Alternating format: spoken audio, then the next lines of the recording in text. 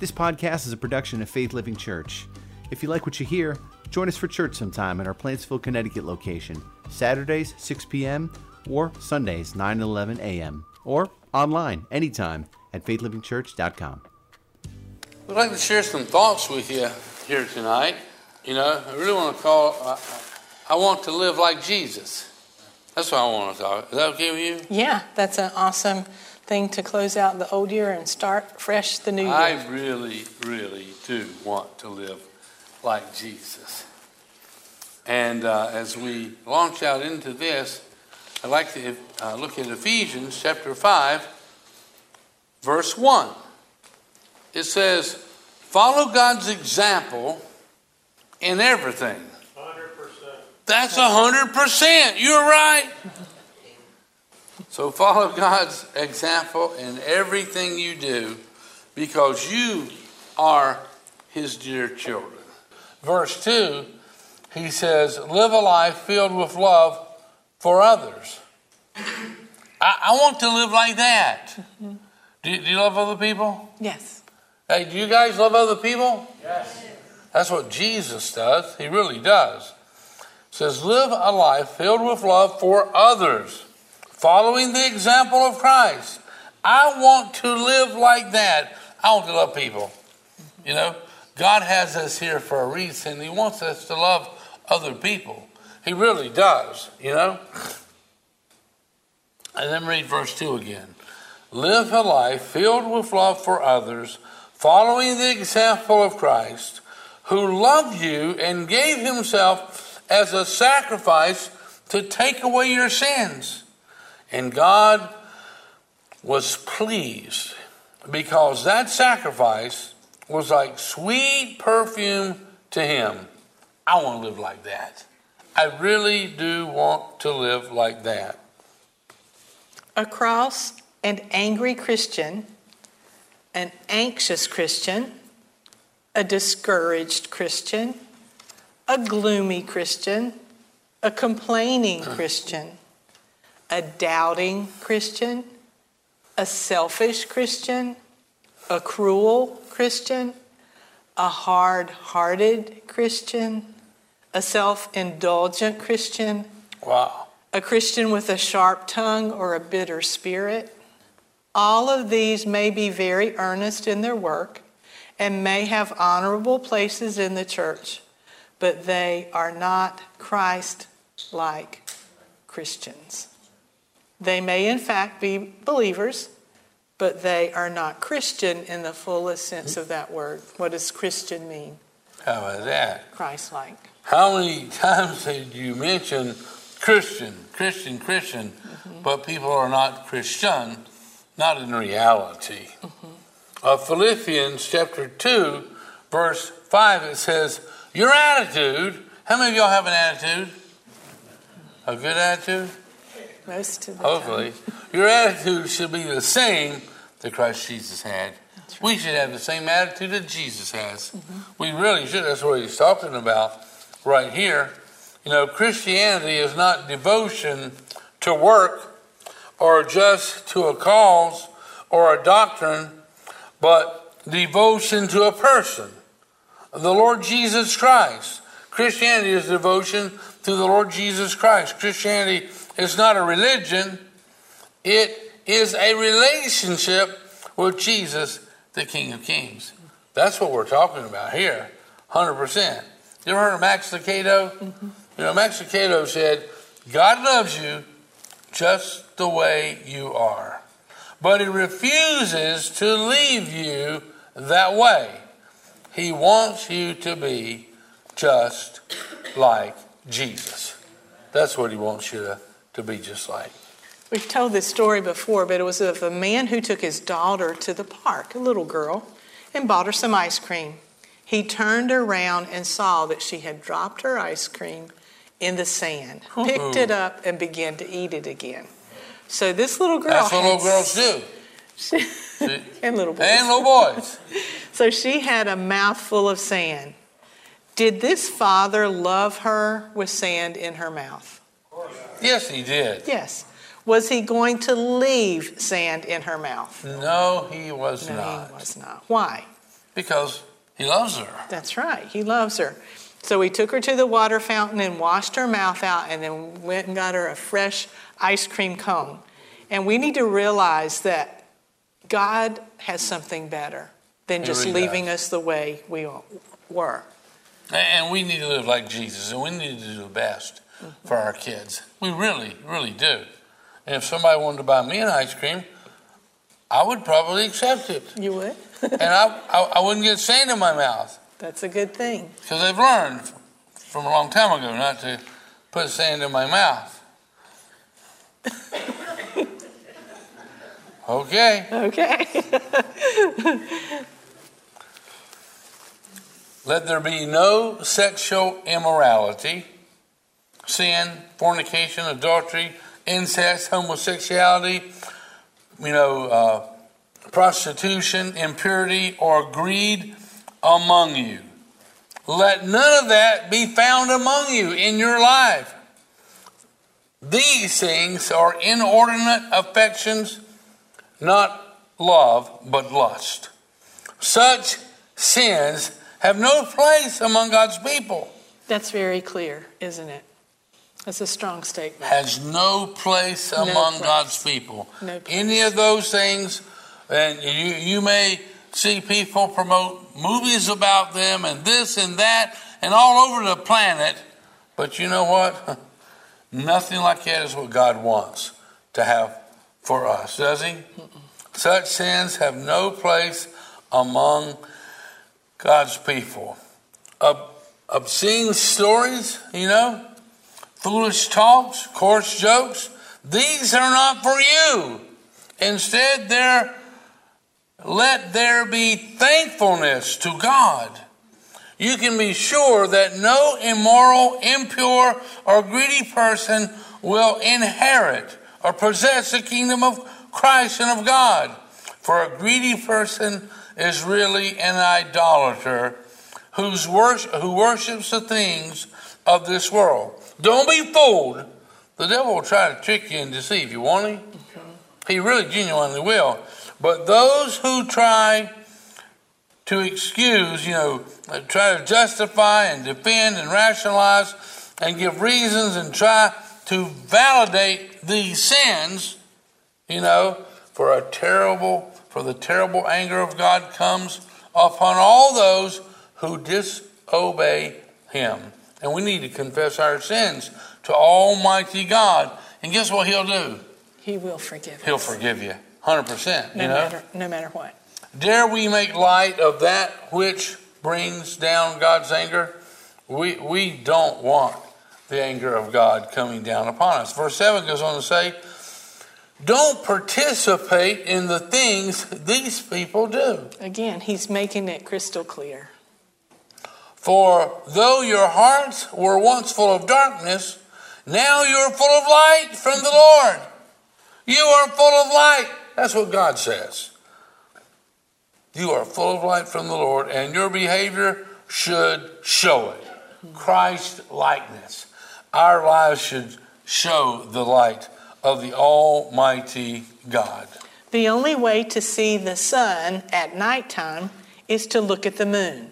And the moon reflects it. That's doesn't right. it? It does. It mirrors the light, and so should we. Yep. We are in darkness, and we need to reflect the Son of God. We need to reflect his light. But I have this question. Is there something that may be blocking or eclipsing the light?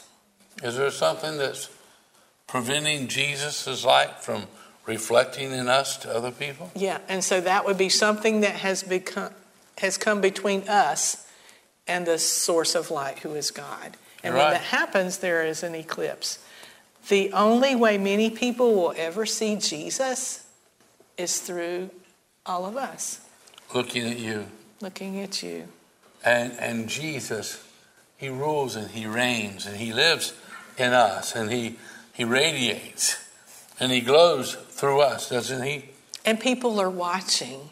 People are looking to see what we are doing.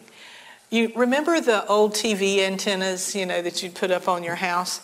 Well, we read about TV repairman who didn't like to think about work when he was at home.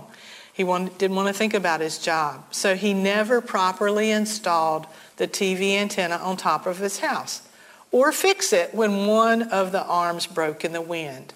One day, a new family moved in next door, and the owner went up on his own house to install his antenna. Knowing that his neighbor was a TV repairman, he put up his exactly the same way and turned his antenna to face the same direction as his neighbor's. Then, after carefully studying his neighbor's antenna for some time, he reached up and broke one arm off of his new antenna. That's the way my neighbor's has got his set up. And he must know, because he's a TV repairman. So as Christians, we are teaching by example. We really do. And even if it's a bad example, Exactly. we got to really teach by good example. You know, whether we want to or not, we've got to teach godly examples. And the thing of it is, we were talking with a few people over the last few weeks, and we had shared this idea that you never know who's watching. You never know who's watching. And, you know, we've come to find out that, you know, we're living before God continually, and he holds us accountable, but you never know who's watching. Years ago, we went to Dallas, Texas, some of our staff from the church went to Dallas, Texas to go to a conference. And on one of the nights, we had an evening free, and we said, let's do something fun. Let's go to a rodeo. So we went to Fort Worth, and we went to a rodeo, standing in the line to get our tickets to go into a rodeo. Big line of people. Big line of people, crowded place. We heard a young lady's voice saying, Pastor Ron and Susan, what are you doing here? You know, and it was one of the older teenagers from our church. She went to Texas to visit her sister and was there at the exact same time that we were. So you never know who's watching. You never know where, you know, you could go to any place in this world and still run into somebody who knows you. You're right. But even greater than that, God knows. He's watching. He really is. So as Christians, we teach by example, whether we want to or not. It says in verse 9, for this light within you produces only what is good and right and true. You know, we do not originate the light. We just reflect it from our hearts. And this light God has deposited in us. He really has, you know. Acts chapter 4, verse 13, it says, the members of the council were amazed when they saw the boldness of Peter and John. For they could see that they, Peter and John, were ordinary men who had had no special training.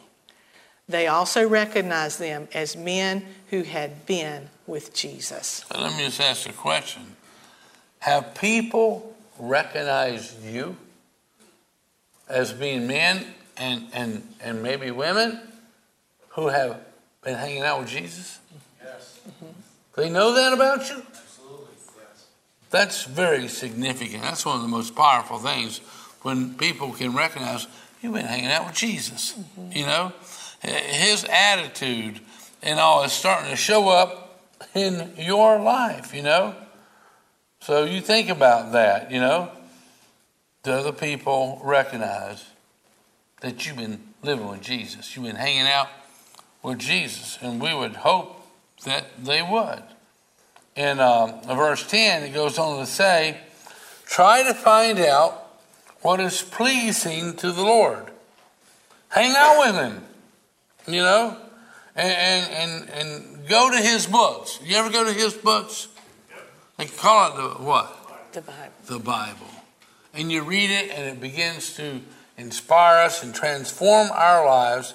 And we go to his books, and it creates awesome expectations in us. Mm-hmm. We begin to believe amazing, miraculous expectations because we're learning what God's Word says, and it builds our faith. Unbelievable is what it says here. Verse 11 says, take no part. Let me read that again. Take no part in the worthless deeds of evil and darkness. Instead, rebuke and expose them. Who's supposed to do that? Us. That puts big responsibility on us as believers.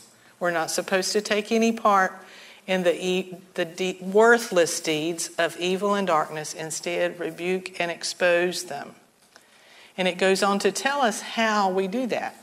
It says, number one, it is shameful even to talk about the things that ungodly people do in secret. Did you know that? He says it's shameful.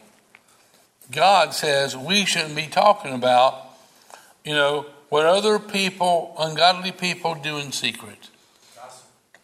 It is. It's gossip, but it's all over the news. So you need to be careful what you're reading or listening to or watching, because they are always showing the shameful things that people do. You're exactly right.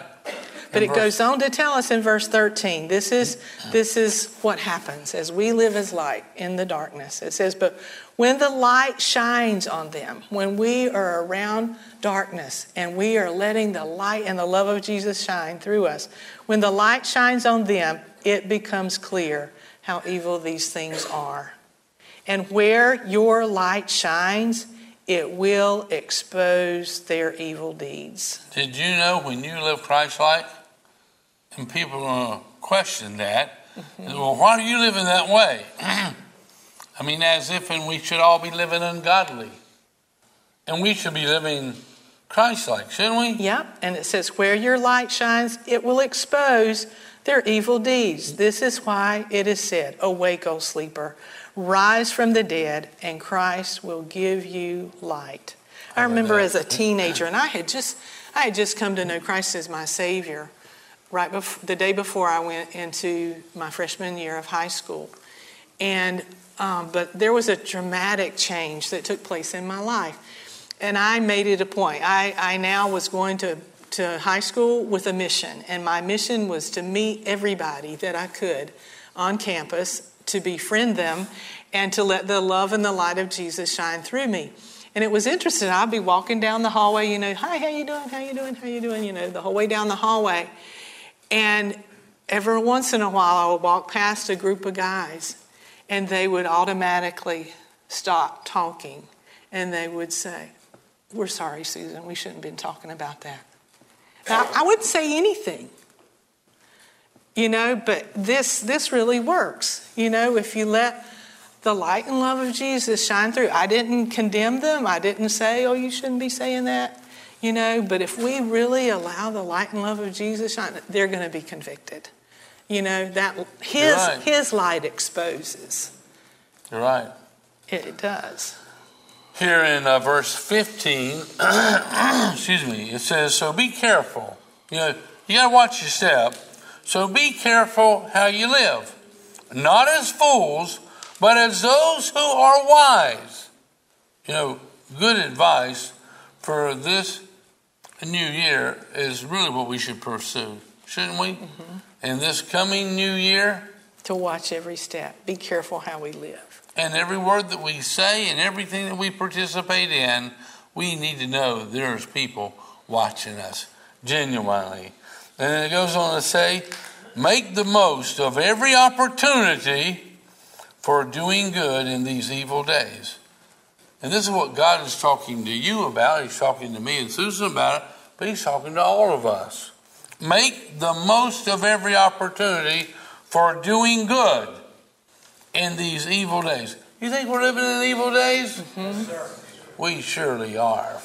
And people are watching that, and they're seeing what we do or what we don't do. And let me read one more time. He says, make the most of every opportunity for doing good in these evil days. That's what he's talking about. And that means every opportunity means 100%. You're right. I was telling Ronnie, I was thinking about it this morning, and sometimes people come up with like little sayings that go with each year and make it rhyme and whatever.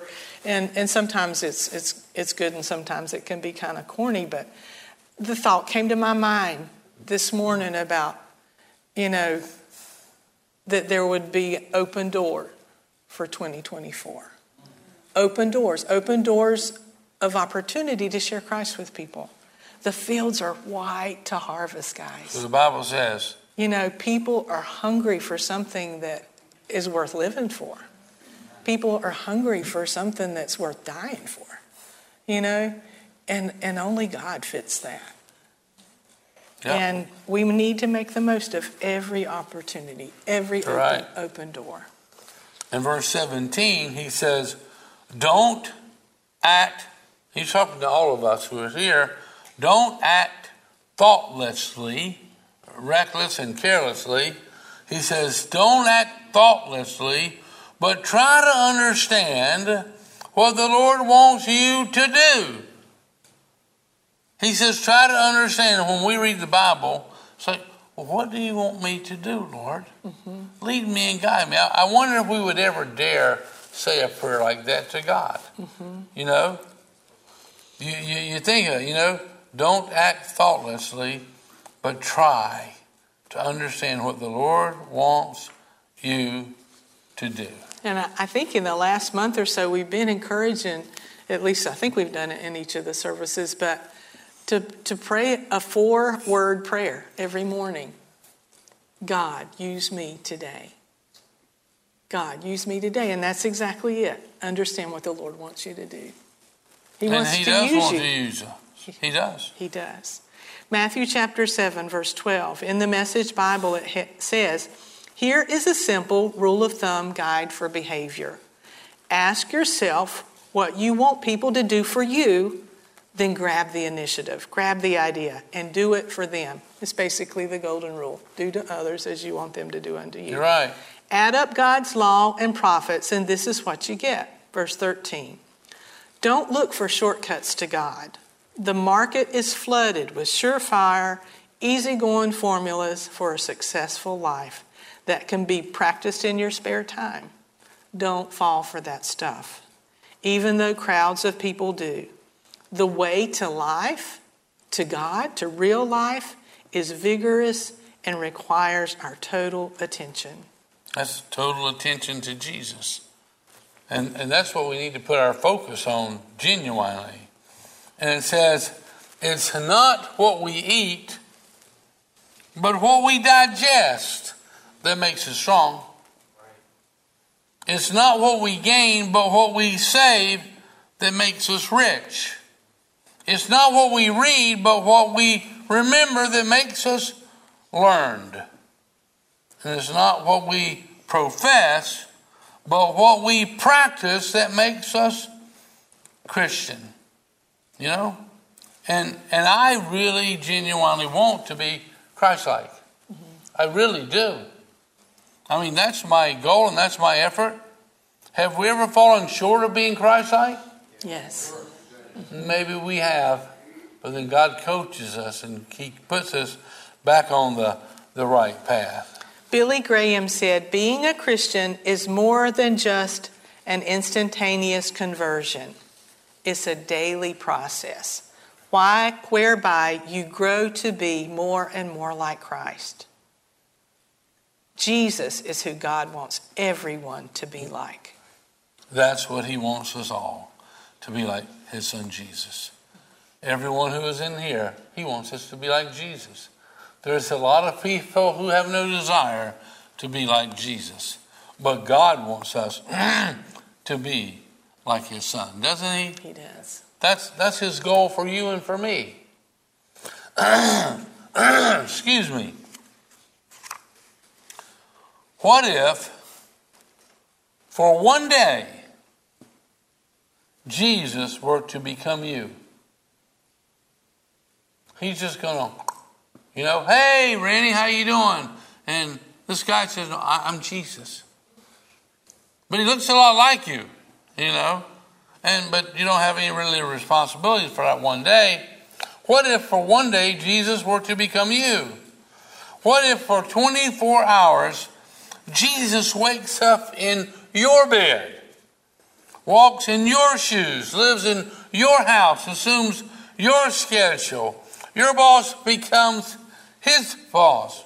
Your mother becomes his mother. Your pains become his pains. With one exception, nothing about your life changes. Your health doesn't change. Your circumstances don't change. Your schedule isn't altered. Your problems aren't solved. Only one change occurs. What if, for one day and one night, Jesus lives your life with his heart? He lives your life with his heart. Your heart gets the day off, and your life is led by the heart of Christ. His priorities govern your actions. His passions drive your decisions. His love directs your behavior. Can you imagine? What would you be like? Do you think people would notice a change? Think about it. Your family, would they see something new? Your co-workers, would they think someone else had been hired? What about your friends? Would they detect more joy? What about your enemies? Would they receive more mercy from Christ's heart than from yours? What about you? How would you feel with God's heart in you? Would you? Let me hear.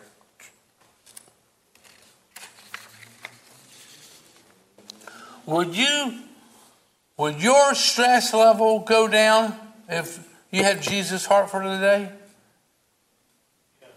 I think it would. What about your temper? Would your temper go down if Jesus' heart was in you for a day?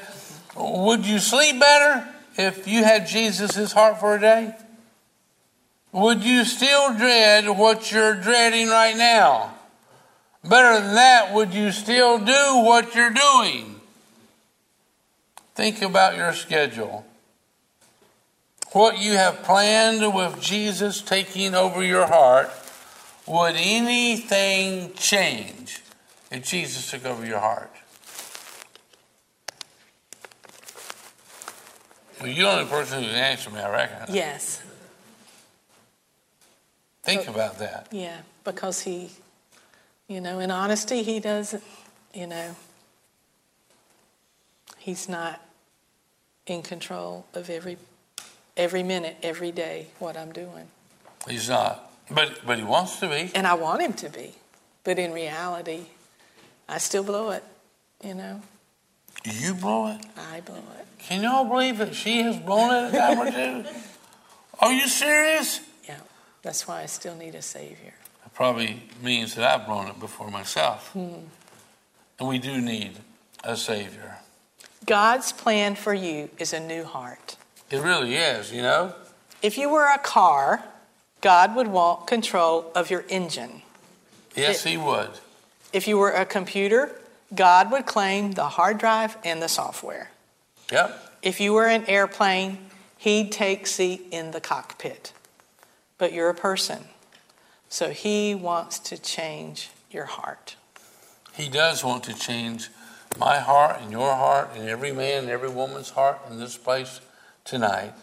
That's what he wants to do, to change our heart.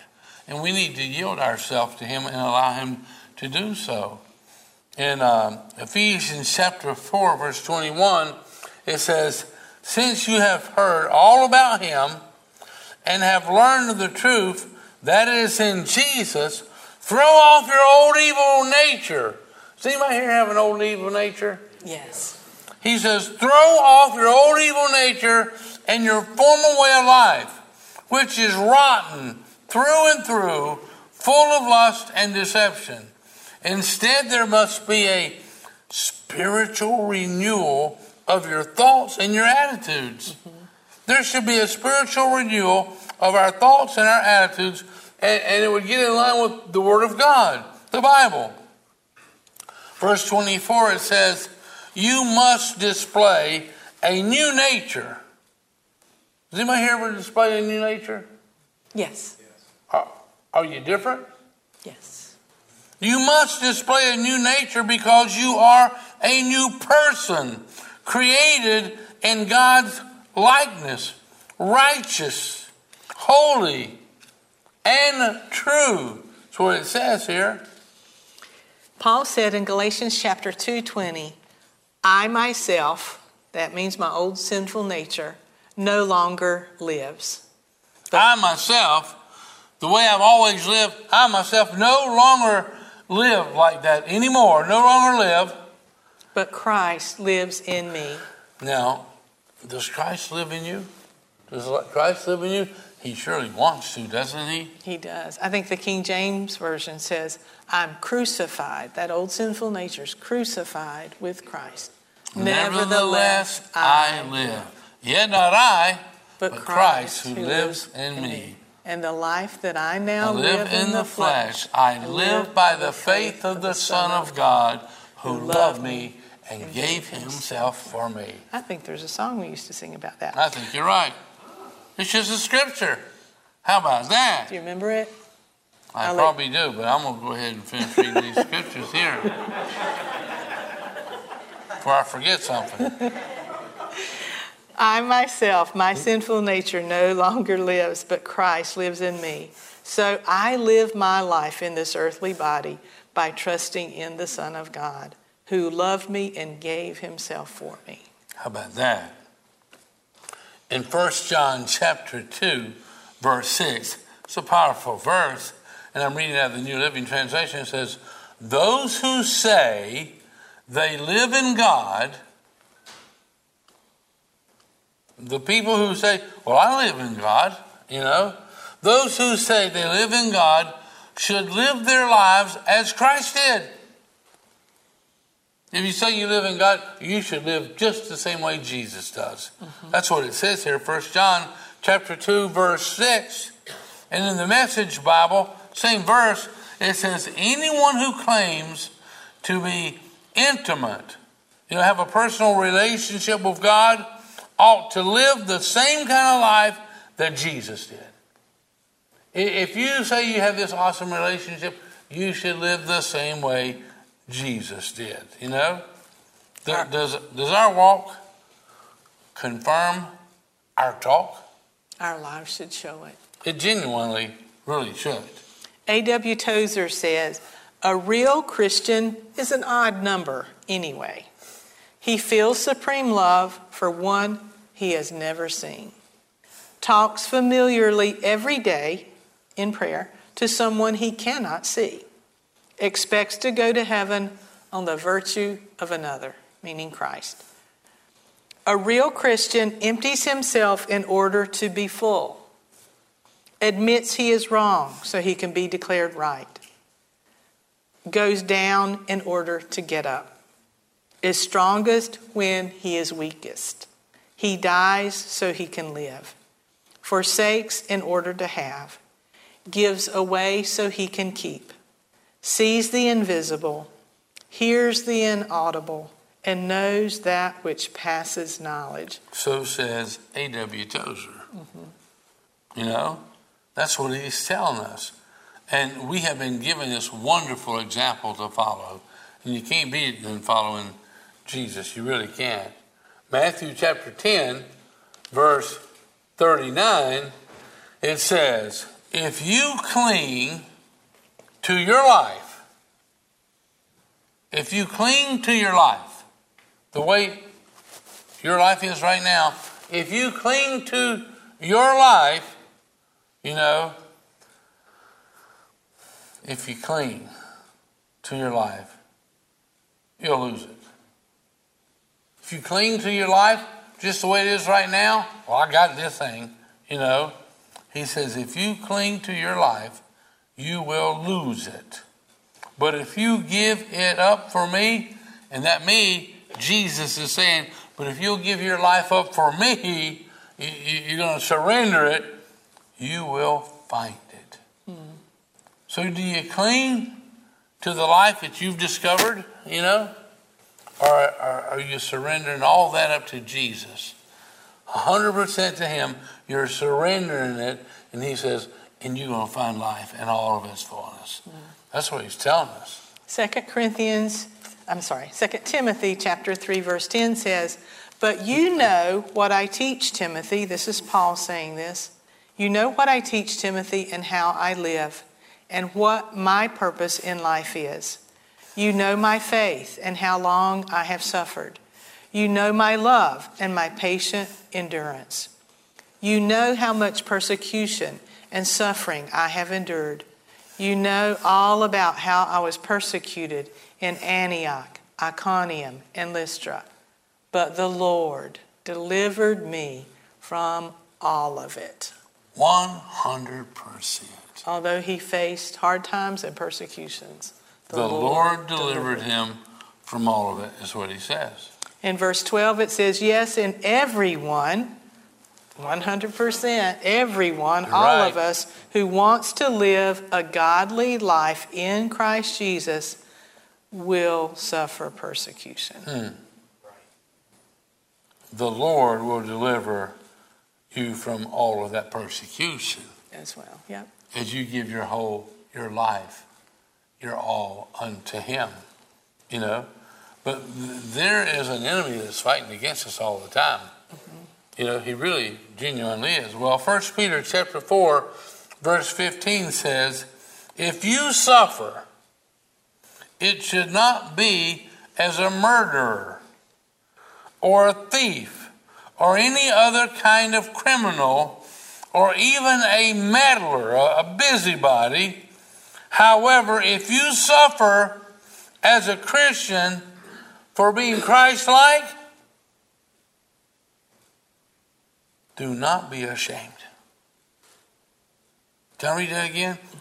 However, if you suffer as a Christian for being Christ-like, do not be ashamed, but praise God that you bear that name, Christian.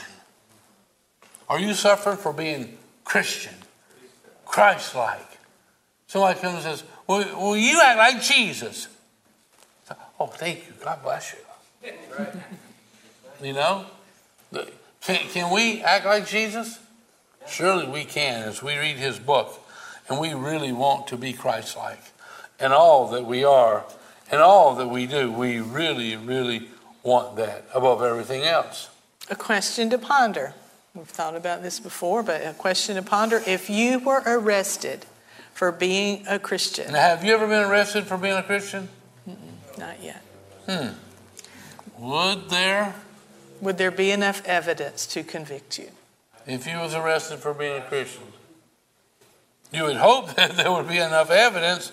Yes. Yes. People say, well, these people here are Christian. They act like Jesus. They pray for the sick. They provide for the needs of others. You know, they tell about the hope that God gives them and the forgiveness. I mean, you know, that's a positive thing, you know. Should be. Evidence. So if you're arrested for being a Christian, amen. Praise God. Absolutely. And it says here, 1 Corinthians chapter 11, verse 1, in the King James Bible, it says, "Be ye followers of me." This is Jesus saying this. Paul is saying this. Sorry. Yes, but he's talking about Jesus. But he says, "Be ye followers of me, even as I also am of Christ." And in the New Living, the same verse says, "And you should imitate me," Paul says, "just as I imitate Christ." And then in the Amplified Bible, same verse, 1 Corinthians chapter 11, verse 1, he says, "Pattern after me. Follow my example. As I imitate and follow Christ, the Messiah, I want to live like Jesus." That's what he's saying. And he's just constantly saying, I want to live like Jesus. And y'all should want to live like Jesus too. You just can't beat that. We know Jesus is pure. He was surrounded and cared for by women, but never accused of a lustful thought. Betrayed by his own creation and willing to forgive even before they ask. Jesus slept through the storms. He was fearless. Peter drew out a sword to fight, but Jesus lifted his hand to heal. When disciples left him, he didn't pout and go home. When Peter denied him, he didn't lose his temper. When soldiers spit in his face, he didn't breathe fire in their faces. He forgave. He loved out loud. He really did. Jesus Can you love, let me just ask him, can you love out loud? Yes. You know, it's like, well, I just love very quietly. But I think we can love out loud, can't we? Mm-hmm. We really can. I think Jesus loved out loud. Mm-hmm. He went to the cross for us, did he not? He did. He loved out loud for us, you know? Jesus aimed at one goal, and that was to save people from their sins. And he summarized his life with one sentence. Luke chapter 19, verse 10. And I, the Son of Man, have come to seek and save those like him who are lost. I want to live like Jesus. Think about that. I want to seek and save the lost and bring them to a place of trusting in Jesus. Wouldn't you? Mm-hmm. I mean, is there anything more important in our whole wide life than to lead somebody? Is that okay to say whole wide life? Yep. Is anything more important than, in my whole life, is there anything more important than bringing people to Jesus? No. It really isn't, because it takes them to heaven. Mm-hmm. And God forgives them and washes all their sins away, you know. Weekly challenge. Starting this week, I will get to know Christ. Think about this. Could you do this? This is a weekly challenge. Starting this week, I'm going to get to know Christ and his word better and better, because I want to live like Jesus. I'm going to get to know him better. I'm going to read his word. Mm-hmm. It's going to become part of me. And I want to live the way that Jesus did. So not only a weekly challenge, but here's a yearly challenge. Read God's word. Read God's word daily. You know, if you're looking for a plan, there's a lot of different plans on the YouVersion Bible app. But there's also Daily Breads out in the foyer out there, and it has a plan on how to read the Bible through a year, plus a little devotion for every day. Just grab one of those, you know, and stick to it. Maybe find somebody that you can be partners in it, you know, and say, hey, I read this today, you know, and they would read the same thing, and you can talk about it. You can encourage one another. But read God's word. That will bring about transformation in your life. And what we would like to do at this time is to invite Pastor Joe Stublarek up. Pastor Joe has been a part of our youth ministry for a couple of years. For almost 30 years. I think that deserves a huge applause. And we want to give him an opportunity to say a few words. I'm just going to give you my mic. Apparently you're you got his. Okay. I've got your mic too, but now I have to stay next to you. Is that cool? Yeah, that's cool. So, it was 1991 when I had more hair than kids. And Pastor Ron gave me an opportunity. It was in September of 91. He said he'd been mentoring me. How old were you then? I was 24 years old. Way too young. I don't know what you guys were thinking. But I was 24 years old. And I really just felt the call of God in my life. Didn't know what that meant, so I came to Pastor Ron. And so we started meeting, right, every week at like 5:30 in the morning for a couple of years, for a long time, right? And they gave me an opportunity to preach. I was like, this is what I should be doing. And in September of 91, you said, there's some changes we want to make in the youth ministry and maybe change it to a different night, that kind of stuff like that. And why don't you give that a shot? So we gave that a shot. And that was when George H.W. Bush was president. And so here's the thing that is meant to me. First of all, the idea of on a weekly basis of having to communicate God's word in a relevant manner to a continuing different group of people over the years. Meant that it helped me understand God's word better than anything else. So I've been more blessed than anything. But I've had the privilege of, in several cases, of leading a young person to Christ, having them go and get married, have kids, and their kids have come to our youth ministry.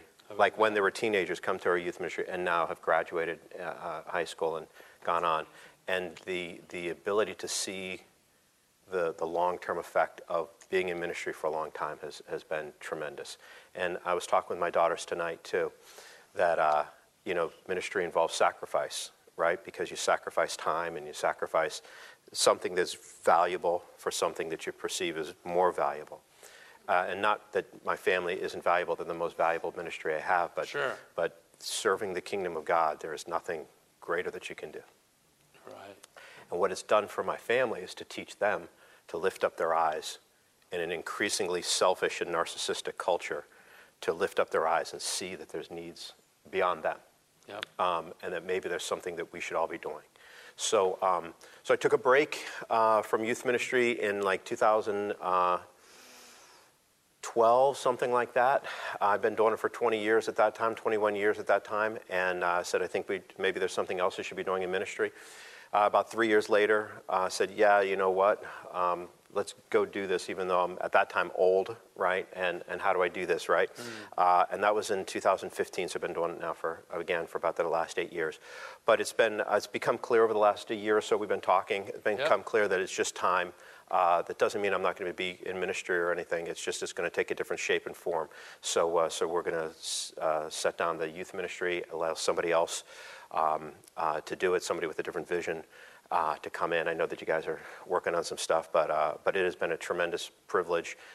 And the one thing I'll say is that there is a lack of hope in our culture today. You're right. And many people have just given up on young people. But God hasn't. He has not. And any time God has done something, He's used a young person. You're right. Daniel was young. David was young. You look at literally every revival that's happened in this country. It started in a youth prayer meeting or on a college campus or with young people. Right. God will use young people, and He hasn't given up on this generation either. And that's been tremendous to see that, because I have kids and I have grandkids, and to see young people praising God and trying to live a great life and having honest questions. That's been probably the best thing. So I'd say this. This isn't a plug for youth ministry, because youth ministry will kill you if you're not crazy. And that was a positive. It was a positive thing. You have to be a little bit, there's a little bit of nutcase stuff that you have to be able to put up with, right? Because young kids are energetic and you don't understand them and they say stuff. But there's some positive things. I'll say this, there's some positive things. Like if you ever want to immediately cease your kids from saying things, then if you're in youth ministry, you'll understand what it is, and then you can start using their lingo, which makes it immediately uncool, so they'll have to find something else. So that's always fun. But I'll say this, that serving the kingdom of God someplace, whether that's in youth ministry, whether that's in children's church, whether that's in the nursery, whether that's in audiovisual, whatever that is, serving for the kingdom of God and laying down your life for the kingdom of God is the most rewarding and thing that you'll ever do. So if you've hesitated, don't. Will you fail? Yes. You will absolutely screw up. You'll do bad things. You'll do it wrong. So many times when I've said that my method of evangelism has been to start, and then the Holy Spirit's like, oh my goodness, he's doing it again. I should probably go help him. And somehow it works out, right? God will support you in whatever it looks like. So I'd say that's probably the best thing. So I thank you guys for the opportunity to sit and under your teaching and to be in one place. And to see the long-term effects of that has been great. So I really appreciate it. I'm going to go and 10 minutes now we'll go and preach over there. It'll be the last time. Before you depart, could I just ask you, because we're working on developing another leader who's got a heart and a passion for kids, or 2 or 3 of them, men, women, And I would just ask that you would just pray for those people, but you would pray for all of us here before you leave. Sure. So, God, I know that ministry is yours. And so, Lord, I just ask that you would move in the hearts of every person that can hear my voice right Yes, now. Lord. That you'd move in the lives of people in this room, outside of this building. Yes, Lord. That you'd move in our hearts Yes. with just one thing. Call us to be near you. Call us to join you in how you're working. Yes. And Lord, raise up people who would just simply say, I'm not much, but I'm yours. Yes, Lord. And whatever it looks like, I'll follow you. And if you're working, I'll work with you. Raise up people like that and pour out the burden of that ministry on us now. Because Yes, we know, Lord. Lord, that your burden is light. And that when we take it up, we get yoked up to you. So, Lord, I ask that you do that and then empower Lord. every person who says yes to you. Yes, Lord. Empower them with the ability to hear clearly what that means and what it looks Yes. like and to actually just start. Yes. Father, give us the humility to understand Yes. that it is you that is working. That's right. And it is not Yes. about us, That's but that it is you that will give us the ability to do your good pleasure. That's That's right. right. In Jesus' name, In Jesus' name. Amen. amen. Thank you, Dad. Appreciate you. I would like to say something. You know, you and Val have poured your lives into thousands of young people. And many of them are still serving him and loving him. And I just want to say thank you for pouring your life into our kids. For Judah, pouring your life into him. For Benjamin, for Miracle, and for James. You were there when they needed you too, to support and undergird the way we were raising them. That we were all on the same page, and what they were hearing from us, they were hearing it from you too. And you invested in our kids. And what they do, and what all those thousands of kids do for the kingdom, you had a huge part in it. Thank you. Thank you. Thank you. All right. Love you, brother.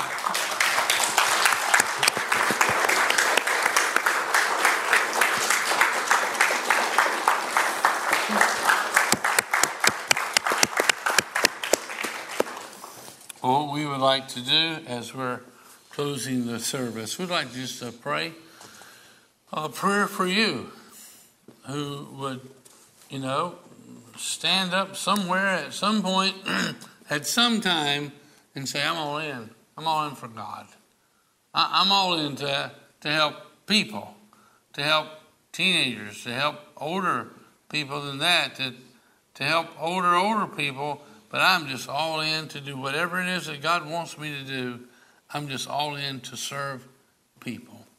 You like to lead us in a prayer? If you have not accepted Christ as your Savior, today's the day of salvation. That's right. And we want to include you in this prayer. So if you would join with us, if you've already accepted him, join with us as we pray.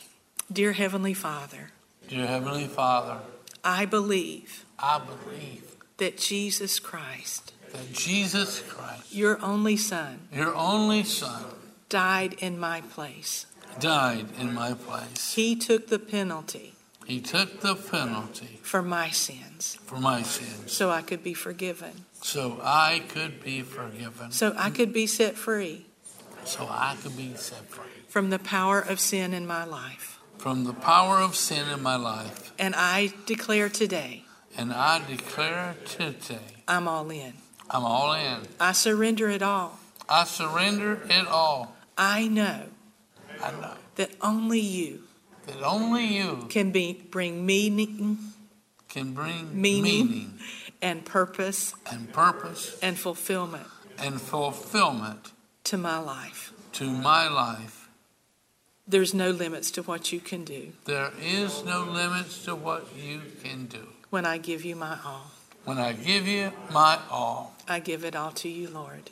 I give it all to you, Lord. As we close out 2023, as we close out 2023 and we walk into 2024. and walk into 2024. Have your way. Have your way. God, use me God, use me this year. this year. In Jesus' name, In Jesus' name. amen. Amen and amen.